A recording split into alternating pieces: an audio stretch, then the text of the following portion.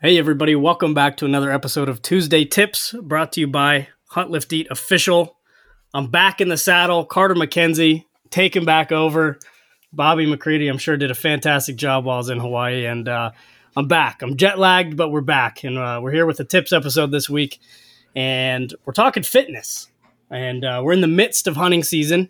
And so I think the goal might be to try and relate it around that as well. But we're talking fitness, and we got a new voice joining us tonight. Of course, I got Bobby with me tonight, but we got a new voice joining us.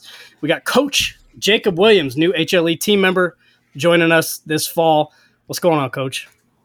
Hey, how you guys doing, man? Everything's good, in the middle of football season and, hunting season at the same time. So it's a lot of stuff going on. Yes, sir. That's what I'm talking about. I'm glad to have you on here, man. And it's funny. It's like in both of our work professional lives, that's my first name as well. And I'm sure that's yours too. And I don't think my students or my athletes have any idea what my first or last name is. It's just Coach. So I love it. Yeah, no. I guess I'm the only one without Coach here, so we'll just fuck me tonight. Oh, and another fella from New Jersey, right? Oh, of course. Oh yeah, dude, I forgot about that. Balancing out, that fantastic state up there. Good job.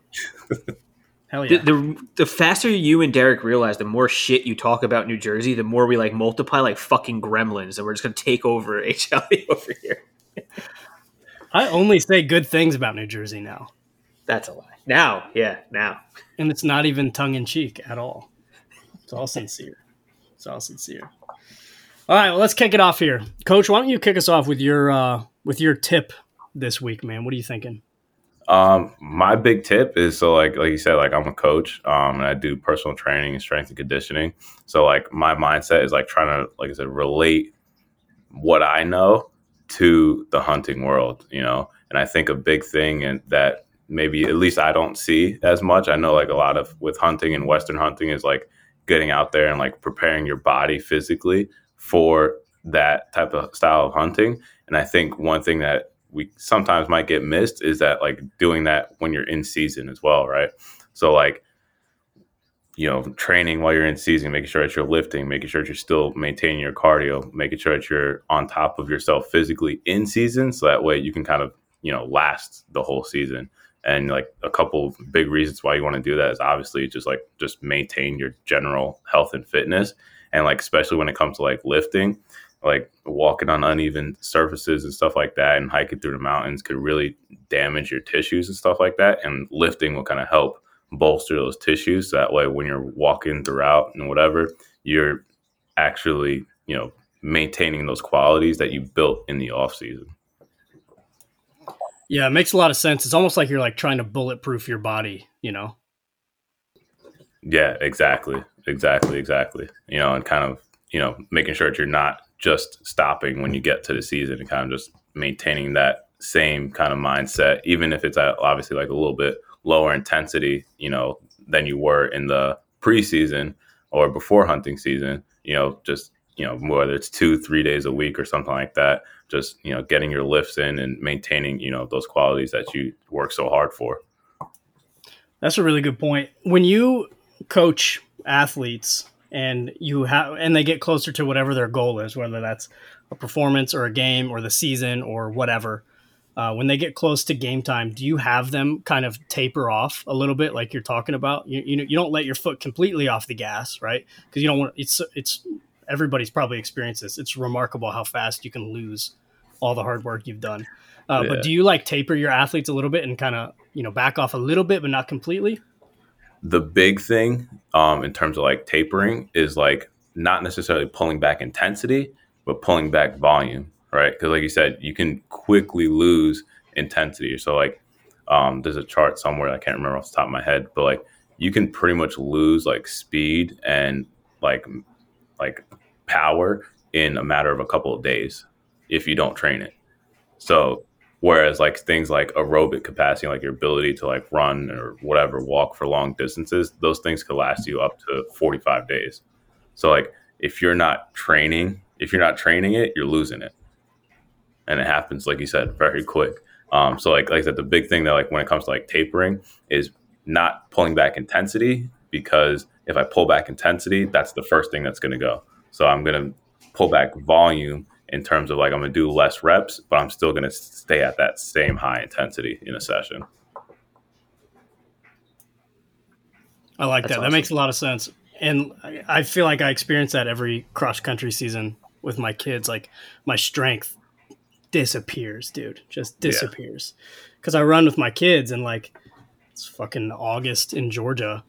And like I'm smoked, after going and banging out 7, 8, 9 miles, and my strength, I just don't make the time for it, and that disappears so quickly. So, I'd love to see that chart when you come across it again.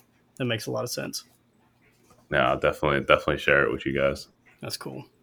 It makes a lot of sense because every athlete and everybody always says when you're listening to something is I'm in mid-season form now, or I'm not in mid-season form, so because they're not working on that at that intensity level. So it makes complete sense to everybody. And, even my dogs, so I can even put it to them. I'm like, hey, my dogs aren't in mid-season form yet. They haven't been working and doing the repetition of that stuff. It's the nature of all of us, and that's how our bodies are.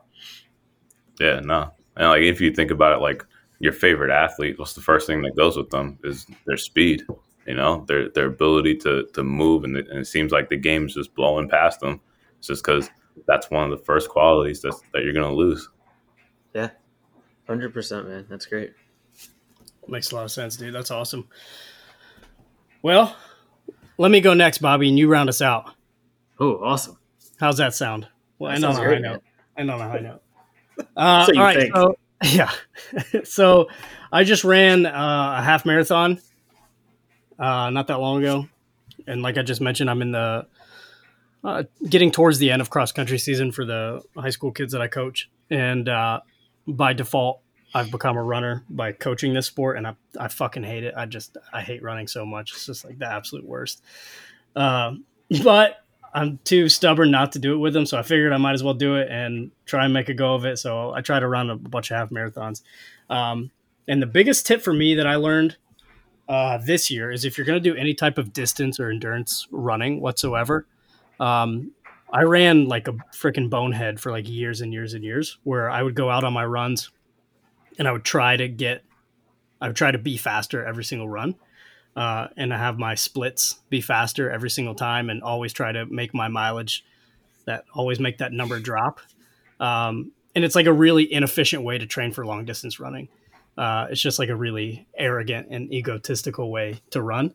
And so this year, a good friend of mine, Erin, who's training she's running the Chicago the Chicago full in 2 weekends. She's a legit runner. And she taught me about this rule called the 80-20 rule, which I'm a big fan of now. And so if you're doing any type of long distance running, and I don't know if this applies anywhere else, Coach, you may know too, but for running, it basically just means 80% of your runs should be done at an easy pace. 80% of your weekly, like whatever your total mileage is for that week. So say your mileage is 10 miles that week. 8 of those miles should be done at an easy pace. And then 20% should be at a difficult or challenging, or like we call it like your race pace, right? So that should be done at that pace. Whereas like prior to this, I was doing every single run at race pace, because I thought like that's how you get faster. Like, okay, I need to be getting an 8:15 mile split every single time for every single mile, whether I'm running 4 miles or whether I'm running 9 miles. Jesus, man. And it just leads to injuries, and it leads to like overuse, and like your body craps out on you. And it was like a really inefficient way to train. And it was hard for me at the beginning to like back off, to like force yourself to run slower. It didn't like make sense to me mentally, but when you force yourself to do it, like you reap the benefits, right? So like, I guess, and Coach, correct me if I'm wrong, but like, I don't know anything about anything, but like that 80%, like your easy run, like that threshold is like your 75 to 80% like of your max heart rate. So that's like all your aerobic activity, right? When you have enough oxygen, that's how like almost conversation pace. Like that's where you're at. You got enough air, right? Does that make sense? Yeah. Okay, cool. Pretty much right. Cool. And then you're like your 20%, like your race pace, that's like your anaerobic. You're like getting after it, and your body's like hurting for oxygen. And so like finding that balance was crucial to me, and helped my training immensely for this half marathon. So that's my tip this week. Check out the 80-20 rule. Give it a go. It seems a bit counterintuitive at the beginning, but trust the process. So like exactly to your point there, like, so like if you think about like when you're organizing a training session, you're not like doing 80% of your workout. Let's say you're doing like a bench session, like it's not like 80% of it isn't like you're benching the whole time and then you go and do some curls or whatever, right? Like it's like you do 20% of it is like your main stuff, and like you said, like that harder stuff, and then the rest of it is kind of just building that other 20%.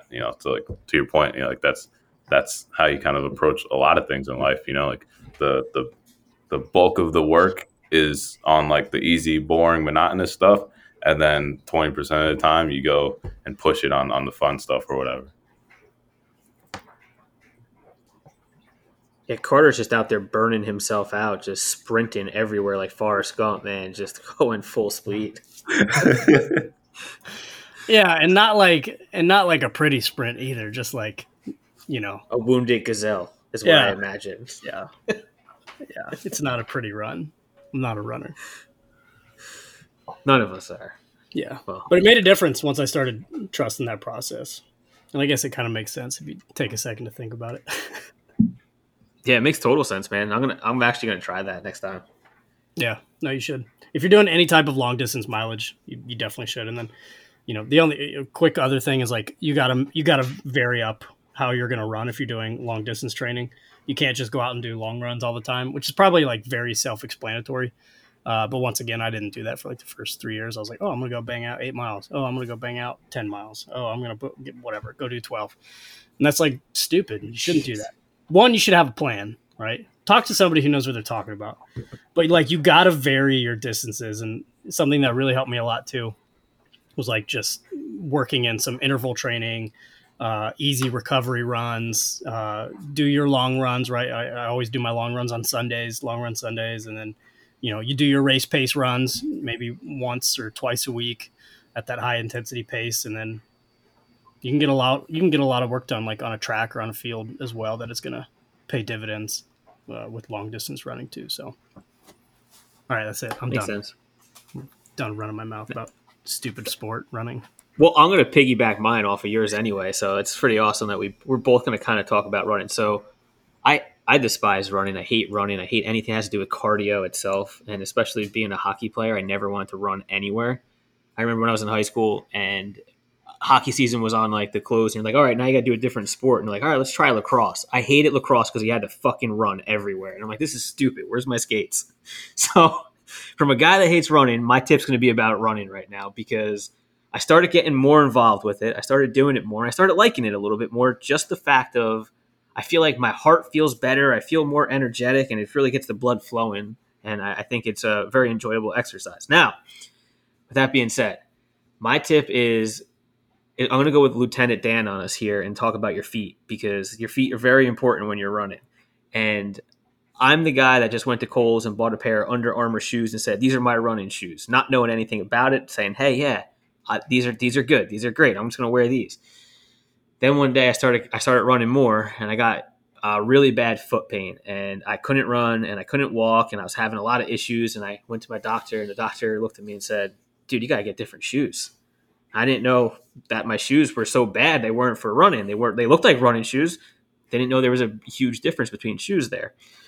So long story here, I went to a store, this is my tip. If you have an area like this near you, they actually put you on a treadmill and they video your feet and the actual, I guess you could say, the curvature of your feet, and they measure you all up. They put you on like a scanner and everything, and they will size you for your perfect running shoe. And they would just talk about the actual cushions, the neutral balance, and the extra cushions and everything like that you could do inside your running shoe. And dumbass me didn't know any of this stuff. So when the guy was, scanning my feet, they come up to you and they say, hey, this is your size, and this is what we recommend for you. This is when I actually learned that I have an abnormal foot. So I have what we like to call an ogre foot, which is from Shrek, and it's You got your normal, your wide, and your double wide. Well, if there was something past double wide, that's me. That's where Bobby falls in category. So somebody that was wearing a skinny ass shoe from Kohl's was supposed to be wearing a triple wide shoe, and that was the reason why my feet were always hurting constantly when I was running. Now that I invested in a good pair of shoes, which really was not expensive, it was just a matter of understanding my foot, I can actually run a lot longer, a lot easier, less pain on my knees, and I am amazed at the difference. So if you're new to running, see if you can find a place where you can get your foot scanned, and they will tell you everything about your foot itself, and understand that if you're having ankle pain or heel pain or anything like that, it could be you got an ogre foot like me. It's very possible. So, and I think that should be the topic tonight. It's going to be ogre feet. It's going to be the headline of this episode. I'm done ranting. Yeah, no, that's a good one. I tell all my athletes that it's worth every dollar to prevent injuries when you're running any type of distance, to go get good running shoes that are actually made for running shoes, or made for running, not just like tennis shoes or anything like that. But it makes a huge difference. 35 and I didn't know that was a thing. I didn't even know this existed. I'm like, are you fucking kidding me? Like there's specific things for that. Like I understood there's basketball, running shoes and things like that. I thought my New Balances were running shoes. Little did I know these things were just grass cutting dad shoes. I didn't know like that was the thing. So live and you learn, I guess. Get some good damn running shoes. Take care of your feet. Grass cutting dad shoes, dude. I love that. That's hilarious. That's what they are. That's what they were. Like they should only sell them at Home Depot, basically. There you go. Well, nice, man. That rounds us out this week. A couple solid tips there. Coach, we'll have to get you back on ASAP. Where can folks find you on Instagram? My Instagram is _ Jacob JACOBWDUBU. And that's my Instagram. And Twitter, if you're on Twitter, is Coach Jacob W, spelled the same way. That's what I'm talking about. Everybody go follow Coach. Listeners, we appreciate the hell out of you guys. Definitely go follow the Hunt Lift Eat podcast on Instagram. Go follow Hunt Lift Eat Official. We'll talk to you guys next week.